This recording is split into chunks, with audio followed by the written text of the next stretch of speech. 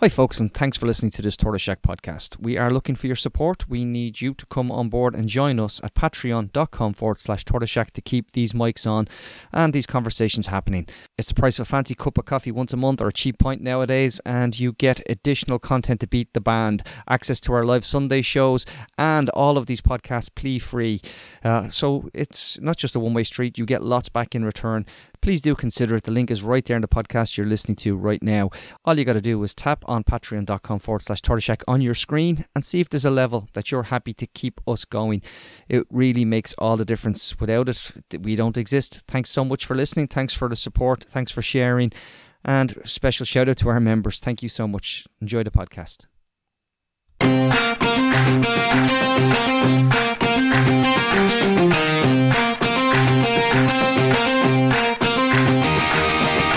Welcome to Reboot Republic, the podcast that goes behind the headlines and looks at the big issues in this republic of inequality. We are the podcast of solutions and the podcast of hope, and I'm your host, Rory Hearn. Delighted to be joined back on the podcast today by a number of our most regular guests to discuss the issue of the budget and homelessness and renters and what should be done around the housing crisis. And this is part of a series of pre-budget podcasts that we've been doing, specials we've already covered in terms of children and poverty. We had Tricia Keelty and Tanya Ward on. You can listen back to that. And also we've had recently as well, we had a story there, Rob Barrett, who came on and told his story of the housing crisis, which really has touched a lot of people. So it is very difficult for a lot of people, but there are solutions, and that's what we're going to talk about today again. Joined by Louise Bayliss from Focus Ireland and Spark, Anne-Marie O'Reilly from Threshold, and Colette Bennett from Social Justice Ireland. Very interesting, just before we start, we saw Scotland introduce a rent freeze and a moratorium on evictions, and the question is, why can't we do it here? And also we're going to have more money than ever available to the budget this year. And the question is, why will it not be spent on investment? So, Louise, I might go to you first in terms of the kind of key things that you think around housing and homelessness should be in the budget. Maybe a couple of the key things. What do you think should be done? There's a lot that can be done, obviously, and in the budget it is only part of a cycle, so there's not a lot of long-term solutions. You know, we have to hold out for Housing for All is going to give us those more long-term solutions, but there are some short-term solutions that we need urgently enacted, and one of them would be, and of course I don't agree with HAP being used as social housing, but that's where we are at the moment, and until the houses are built and until social housing is repleted, we're going to have to stick with HAP being a solution. We know it's the main exit out of homelessness at the moment. That's how most people are getting out of homelessness, through a HAP tenancy. So we need supports around the HAP tenancy, because what we know are people are coming out of HAP tenancies, and firstly, they're still subject to the instability of the private rental market, where a landlord could sell up, and we know that is happening more and more. And also the affordability factor. HAP rates haven't gone up since 2016, and they're not in line with market rents. So what is happening with people who agree to go out on, take a HAP tenancy on the basis they don't want to be in emergency accommodation for much longer. They take the HAP tenancy, they think they can afford it. They are trying to pay these enormous top-ups to landlords, and they can't do it, without actually taking food off the table. Yeah. And they're ending up losing the home because of rent arrears and ending up back in emergency accommodation. So we definitely need a review of HAP rates, and we need affordability to be built into everything we do. Homelessness is linked to poverty. There is definitely a supply issue at the moment. We know that, but there is a poverty level that's there. And I suppose this is the frightening time. Just Louise, specifically on the HAP thing there, the government and the minister introduced this new flexibility, or giving flexibility to local authorities in terms of the HAP rates. In terms of that, is my understanding, brought singles up to couple level amount in terms of flexibility. And the discretionary rate went from 20% to 35%. So they could pay up to that new discretionary higher rate for across the board for HAP recipients? Yeah, the only problem with that, there's two problems with that. Firstly, there was no change at all to homeless HAP. And many people in Dublin would have already been availing of homeless HAP, so there's no relief whatsoever for them. And the second thing with it is people have to apply for it and they don't know about it. We've asked the department, are they running an awareness campaign? They're not, but Focus Ireland are running an awareness campaign, and we're trying to let people know of this additional right. And thirdly, it is a discretionary rate. And what we know from talking to the councils, that some of them are applying it differently. So for some people, they're doing the discretionary rate, but you go in, you show them, and they'll give you the 35%. And others are using the rule of 30% of your 35% of your income. So if you're paying less than 35% of your income, you don't qualify. You're not a precarious housing rate. That's what they're using. And for third, some councils are doing it literally if you're just at risk of homelessness. So there's no uniformity in how it's being applied. In fact, there was a circular went out on the 9th of July advising councils. But even on that, and we've had legal opinion on it, it's very... it could be misinterpreted different ways. Now, we're obviously pushing that everybody should be entitled to the 35%, but it is a sticking plaster on an issue that really, it shouldn't be a discretionary rate. We know that the HAP rates are way below what the HAP market is. We know why they were set like that. They were set like that to so that the market wouldn't get overheated. But the market has been overheated without it. And what's happening is it's tenants who are stuck there trying to match these rates, trying to bridge that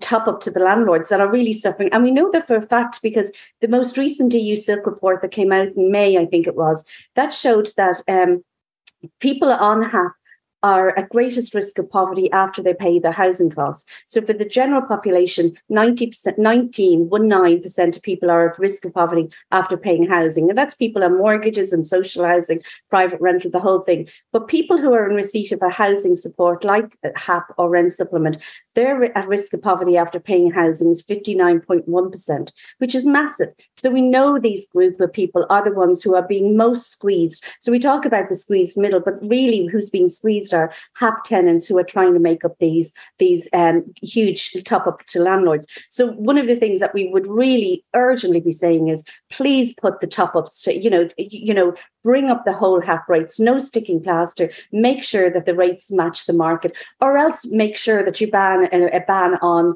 evictions or on rent increases. There was no point in saying that landlords were legally allowed to put up their rents by 4% in RPZ zones, and yet at the same time not put up HAP to compete with that. Like, how is that ever going to work? So if you're legally allowing landlords to put up rent, you have to match it with the HAP. That hasn't happened. 6 years on, 7 years on, people have been each year bridging that 4% year-on-year gap, and it's just crucifying them. And I think this is the first time in our history that we have this cost of living crisis and a housing crisis at the same time. And it's people who are in tenancies are the ones. So yes, we've the highest homelessness figures at the moment that we've ever had. And even at that, we know that's hidden because the emergency accommodations are full. So we know that there are families who have been passed as being homeless, but aren't being recognised because they're not accessing emergency accommodation. With the highest homelessness figures, and we've also got so many people at risk of homelessness because of the insecurity of HAP and also because of affordability around HAP. It's a really, really scary situation. And the reality is, at the moment, Rory, if you receive your notice of termination as your landlord is selling, you are at a really strong risk of ending up homelessness. And that's very fearful. And it's putting people at really anxiety levels. Every time the post box, there's a sound in the post box, people are terrified that that's the notice of termination. It's no way for people to live. And it's certainly no way for families to live where they're trying to put children into schools or creches or access jobs themselves. It's a very scary situation. So definitely one of the things would be the HAP. Yeah, I think that's, that point is very well made in terms of that and the increases. And of course, rents can still increase 2% a year within the RPZ. And we know, of course, a major problem is that there's a lot of areas in the country that aren't actually covered by the RPZ rules. And then, of course, new tenancies in terms of new provision of tenancies, new market properties don't have to subscribe to any of these rules and therefore can be at whatever rent is they want to charge. And that issue of hidden homelessness, I was really struck by that this week. I was contacted by 3 people specifically who are in homelessness, have become homeless. A young woman, a family with a lone parent with children, mother with 3 children, and a married couple, and each of them, their situations of homelessness, none of them would actually be counted as homeless. Each of them in situations of not going, just literally terrified of going into emergency accommodation, or else just couch surfing. And I would think, I don't know what your sense of it, Louise, is that the level of hidden homelessness must be, significantly beyond what the existing homelessness figures are showing, because they just show people who are in emergency accommodation. Yeah, absolutely, Rory. And the point you made there is very clear. Like, there are people who don't want to even access emergency accommodation because of, they understand how uncomfortable it is to live in emergency accommodation. But damaging, destructive, and they did, and rightly, like there's legitimate reasons why people would avoid emergency accommodation, especially when at the moment you could be put, as we saw last week, 83 families, I think, were moved to emergency accommodation outside Dublin. And when you've young children and trying to commute for schools and everything, it's not realistic. But they're the hidden homeless that have, I suppose, a self-imposed hidden homelessness, and that they haven't registered for emergency accommodation. But there is that other huge cohort out there, hidden homelessness. It's not self-imposed. They've asked for, can I be put into emergency accommodation tonight? And they've been denied that because there is nowhere to put them. And that's scary. So you've got the hidden homeless, those who aren't accessing emergency accommodation, and those in emergency accommodation. So the figure we have, over 10,500, is only a tip of the iceberg. There's an awful lot more, and probably more vulnerable, because they're not accessing, not only are they not accessing emergency accommodation, but very much like what you've just said there, Rory, about the 3 examples you gave, they're not accessing a family hat worker, a housing assistance team. They're not getting to see those views. They're not getting the support to move them out of homelessness. So they're being denied all of those supports, as well as the emergency accommodation. So it's frightening on a few levels. Yeah, absolutely. Thanks for that, Louise. Anne-Marie, in terms of threshold, your key, I suppose, asks, but recommendations for the budget. What do you think should happen? So we'll be publishing actually our pre-budget submission this week. So you're getting an exclusive.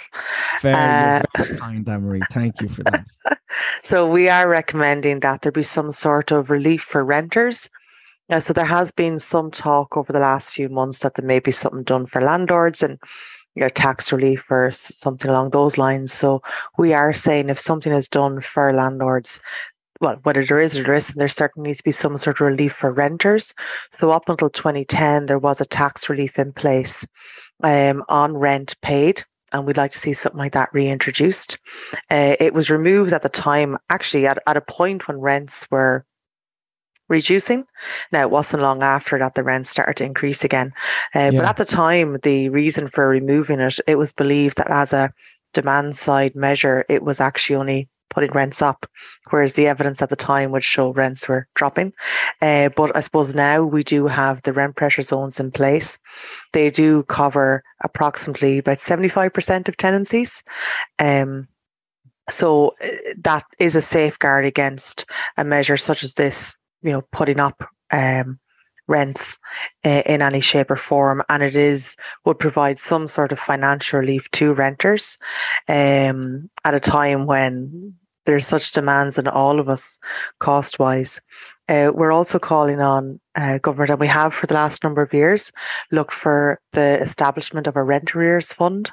Yeah. So there is a difficulty in determining how many people out there have arrears, what the rate of arrears is, but the ESRI have done studies that they estimate approximately 1 in 10 households would have missed a month's rent in the previous year, and that was pre-COVID, that was pre-cost of living crisis. So based on that, there's a strong likelihood now that we'll see more people fall into rent arrears, even though we know that renters will at all times prioritize rent over everything else, because the roof over their head is the most important thing.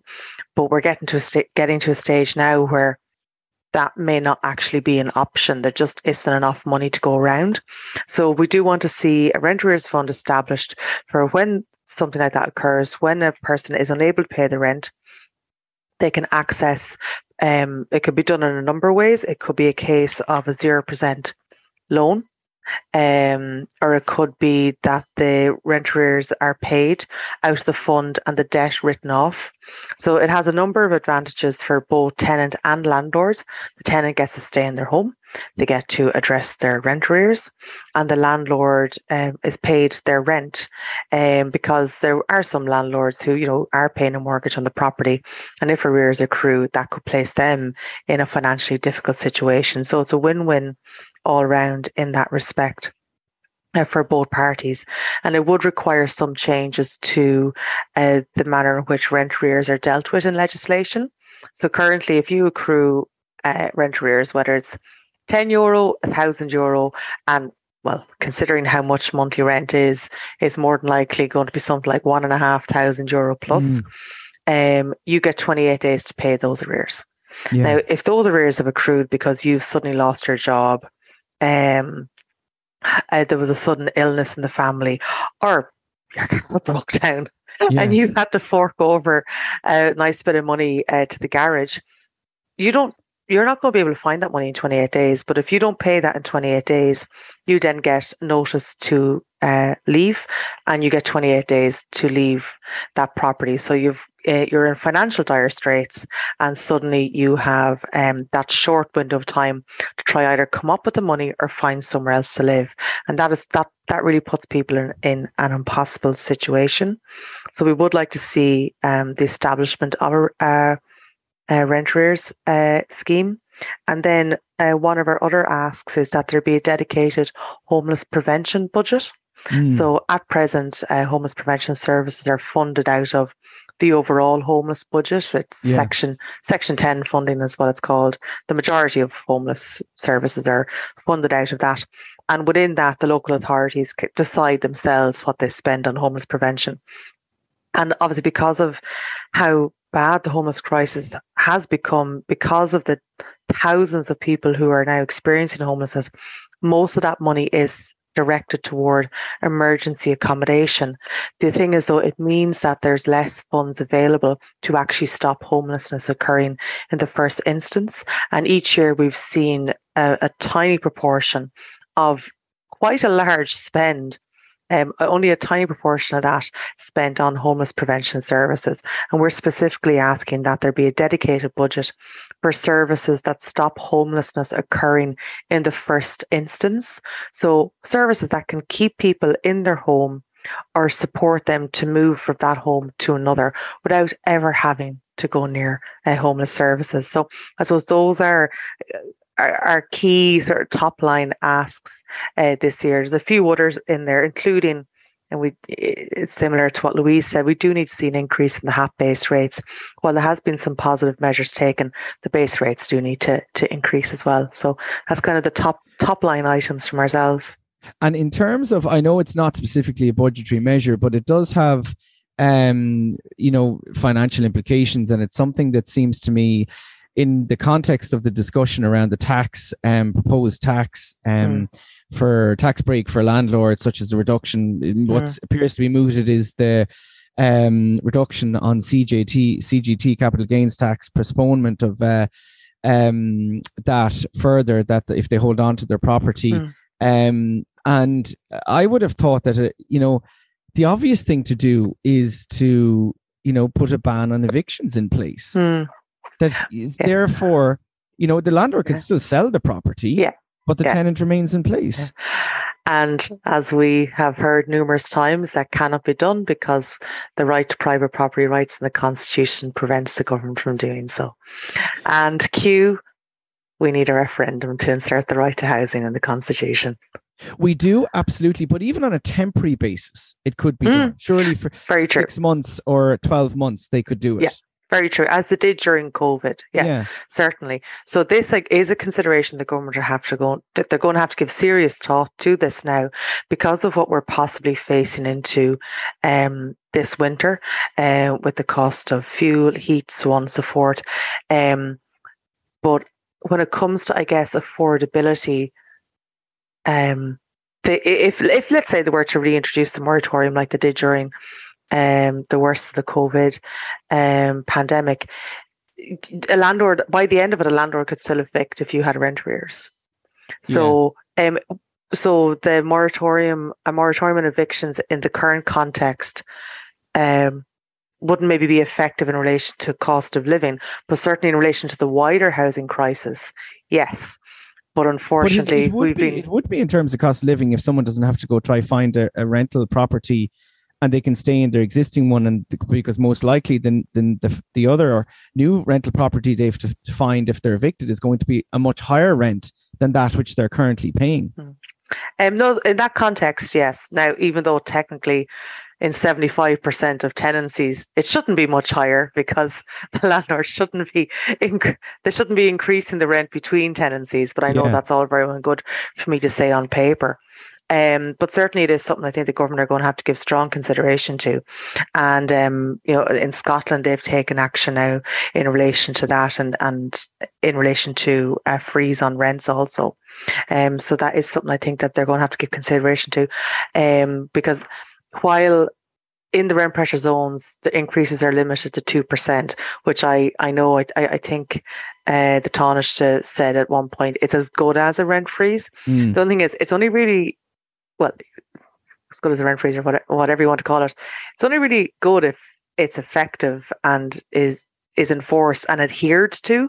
And I suppose the reports, the DAFT report and the rent, the RTB rent index would certainly give you cause for concern that it's not being adhered to.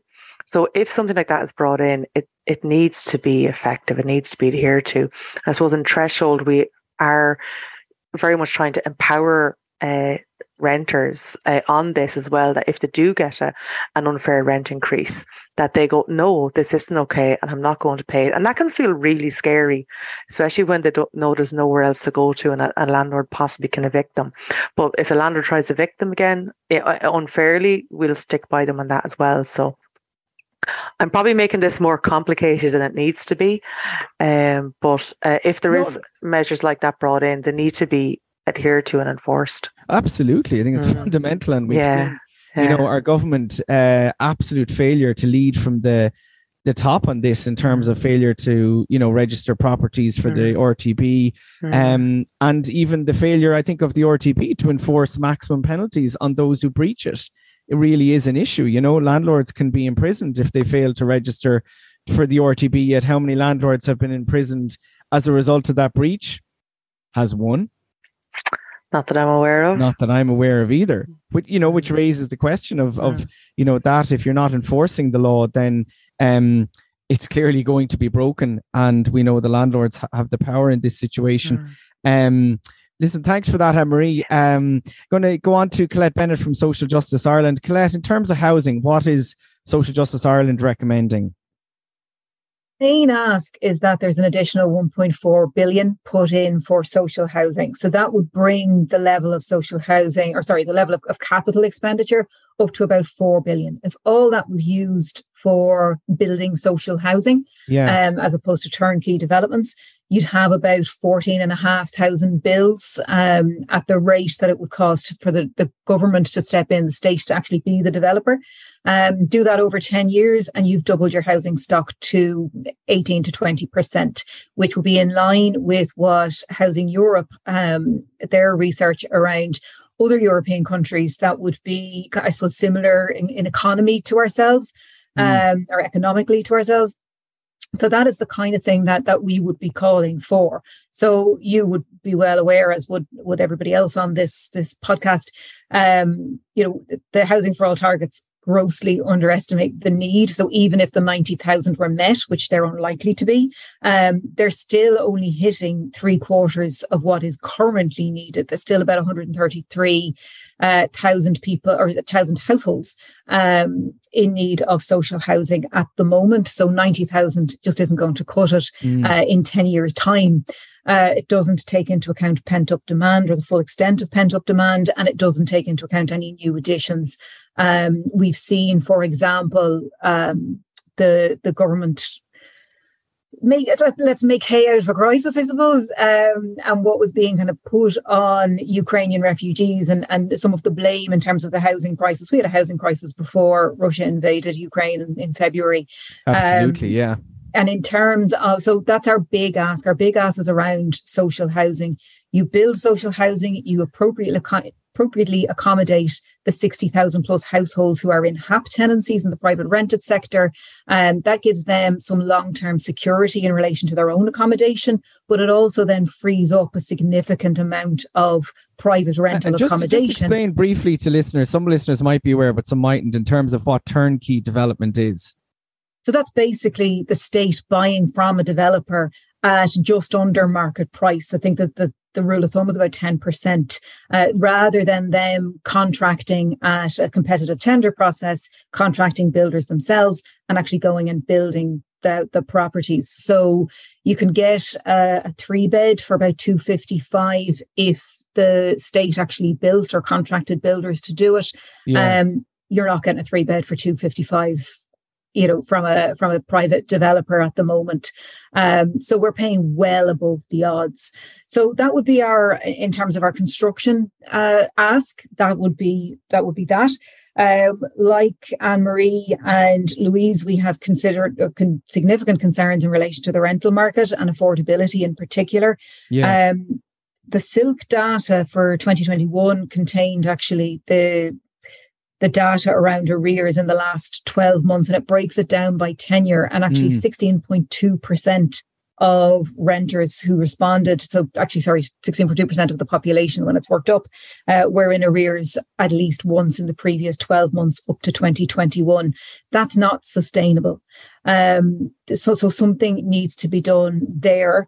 We have a code of conduct on mortgage arrears. It works to a greater or lesser extent depending on the lender that you're with or the non-bank entity that you're with. Yeah. We need something similar in relation to a code of conduct on rent arrears.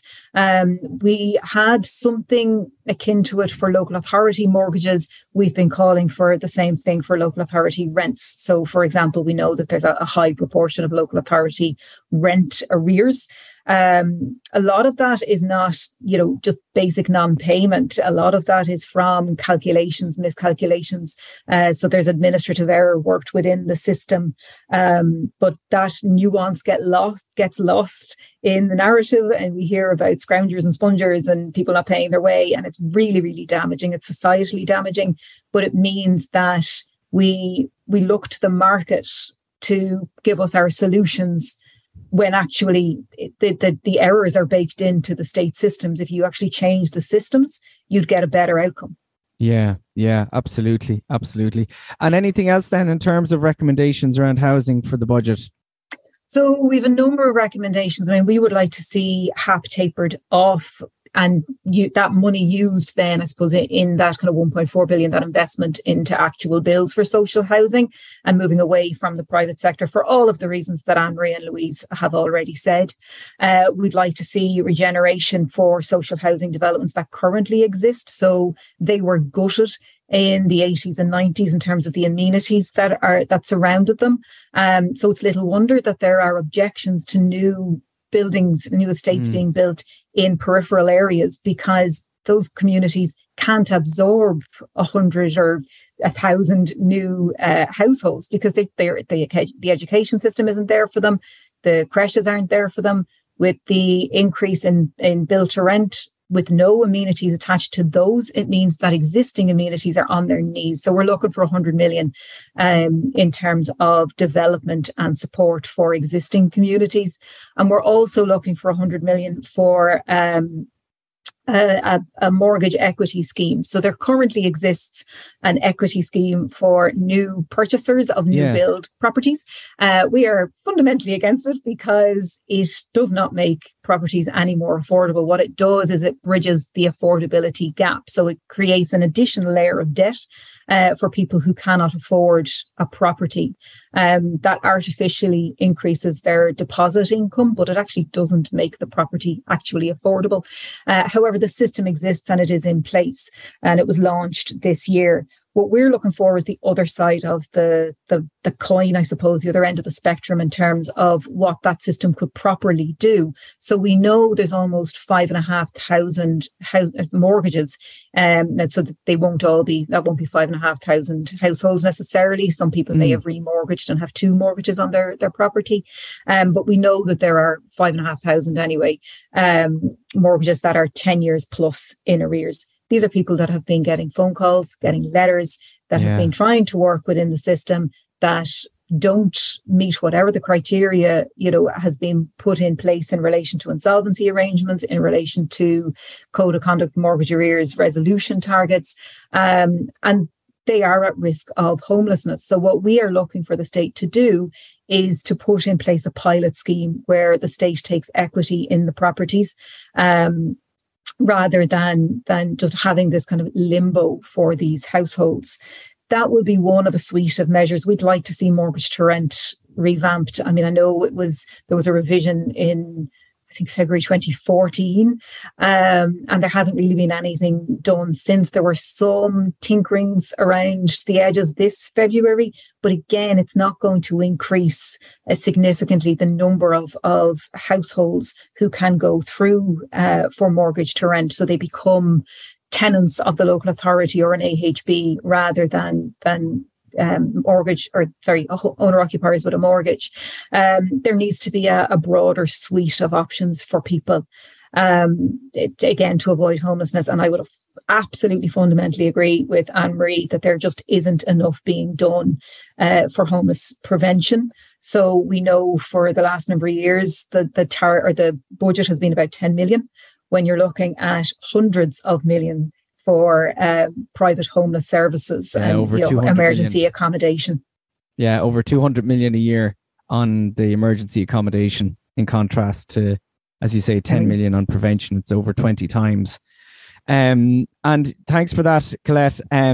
Louise, just in terms of Focus Ireland, is there anything else that you're recommending that should be done in the budget around to prevent homelessness? Yeah, we have a 5 really trying to support landlords not to move out of the market while we're in the current situation. So we're acknowledging it's no longer, as you know, a crisis anymore. It's an absolute emergency. So we've devised this 5-point plan that is basically asking to support landlords so that they don't sell up at the moment. And we see it as a short-term measure, but just something to hold it until the proper housing is built. We need to keep landlords in. So that would be one of the big things that we would be pushing this time. And what are you proposing? Well, some of the things would be around tax breaks, but more specific about tax breaks, linking into the cost of living, would be tax breaks if there was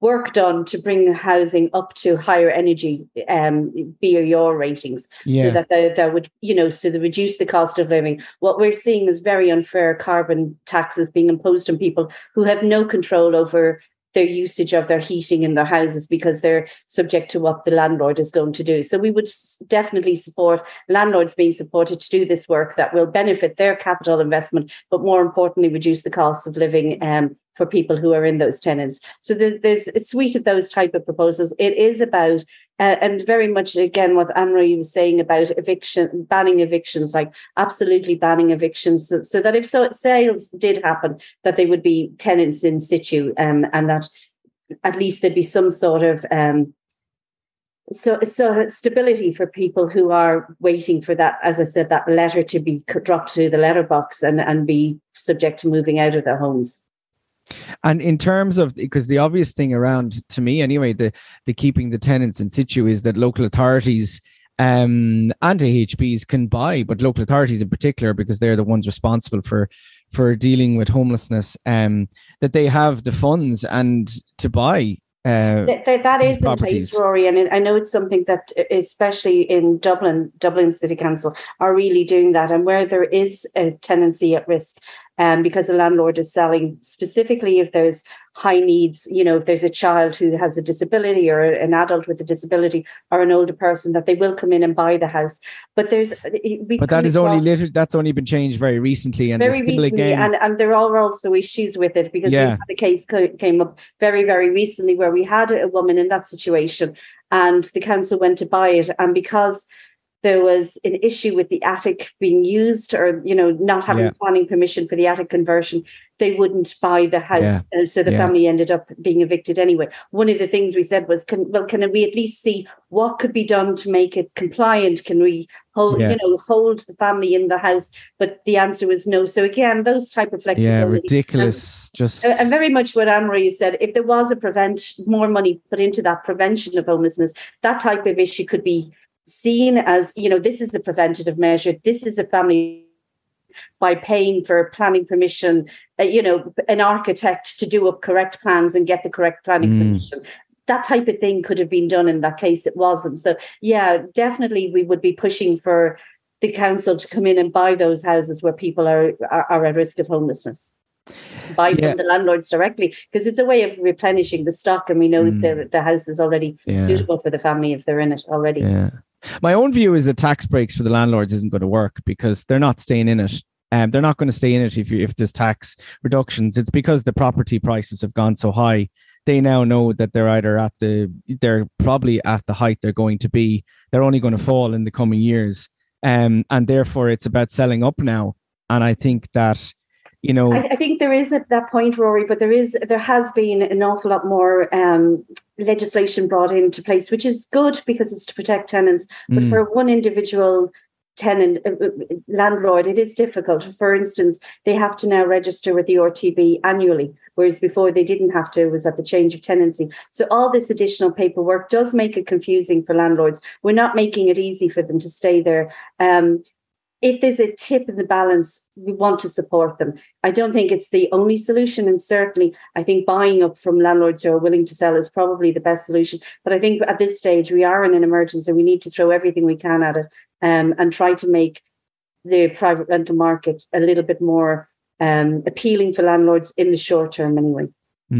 I think regardless of whether, I just don't think it would work. I think that it's the ban on evictions and combined with the buying the properties is the ban on eviction is absolutely crucial. I think we need to, if housing crisis was declared a national emergency, I think, because I take on Anne-Marie's point that, under constitutional, it is difficult to bring in that blanket ban on evictions, but we were able to do it in a public health crisis. So I think it was a public health emergency, and we were able to do it in that circumstances. It is now time that we declare this a public health emergency, because it is a public health. Putting people out onto the streets when there's no even emergency accommodation is a public health. And I think it is time for us to look at those really, what the government would call extreme measures, what we would call sensible measures of banning evictions.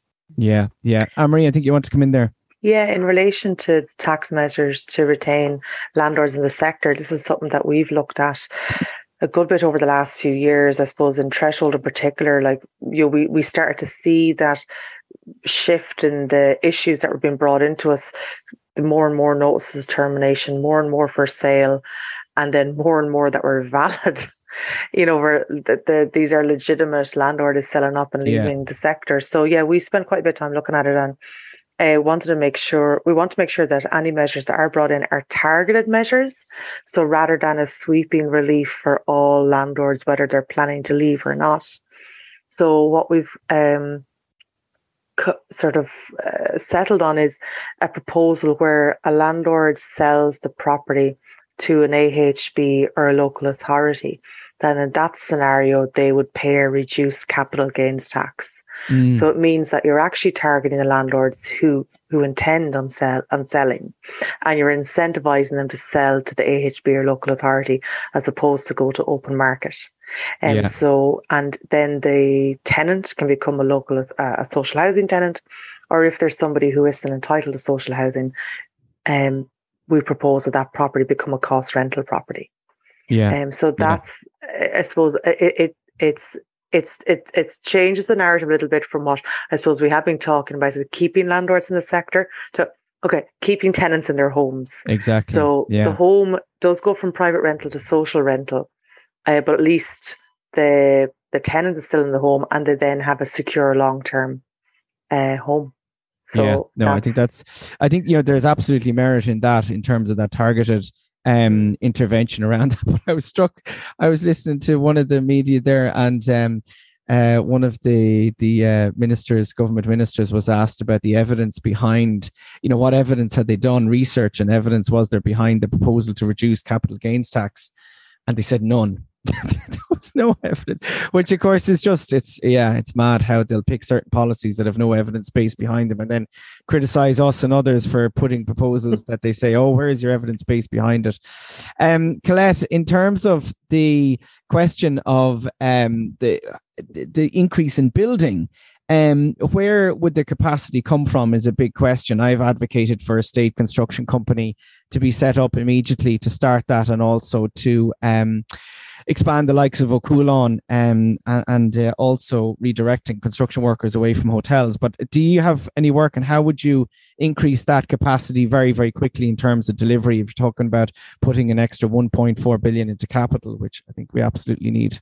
Yeah, I mean, I think, we're probably not too far away, but we wouldn't be looking for a state construction company necessarily, just that the state is allowed to procure at the competitive tender rates and at scale to be able to build this kind of level. In terms of capacity in the construction industry itself, there's a couple of things to it. So you've got the actual builders, the people who can do the work. Yeah. And we're told time and time again that is becoming increasingly difficult to source. However, again, not getting rid of a crisis. We are looking at the business end of a recession by any measure in the next number of years. That means that kind of, I suppose we need to prioritise the type of build projects that we have, and social housing should be a priority, should be number one priority in terms of as Louise said, the health benefits that it has, the societal benefits that it has across the board. So it's not just in terms of social housing tenants, but actually there is a wider benefit for all of society if we do that. So I think we need to prioritise that. And then in terms of the actual builds themselves, I think O'Coolon have an excellent model, and that is something that should be explored again to scale up. But also we need to move away from concrete. We need to look at different methodologies. We need to look at offsite and essentially, I'm not saying regulations should be undermined in any way, but essentially a flat pack house that you can build in terms of the modular housing, which they're developing. Yeah. Modular housing that you can build that is of quality, that will be sustainable, that can be lived in, that has a high BER rating, and that will last. And we need to explore things like that because they are cheaper to be able to do than what we're currently doing, which is this over reliance of use of concrete, which also is incredibly environmentally damaging.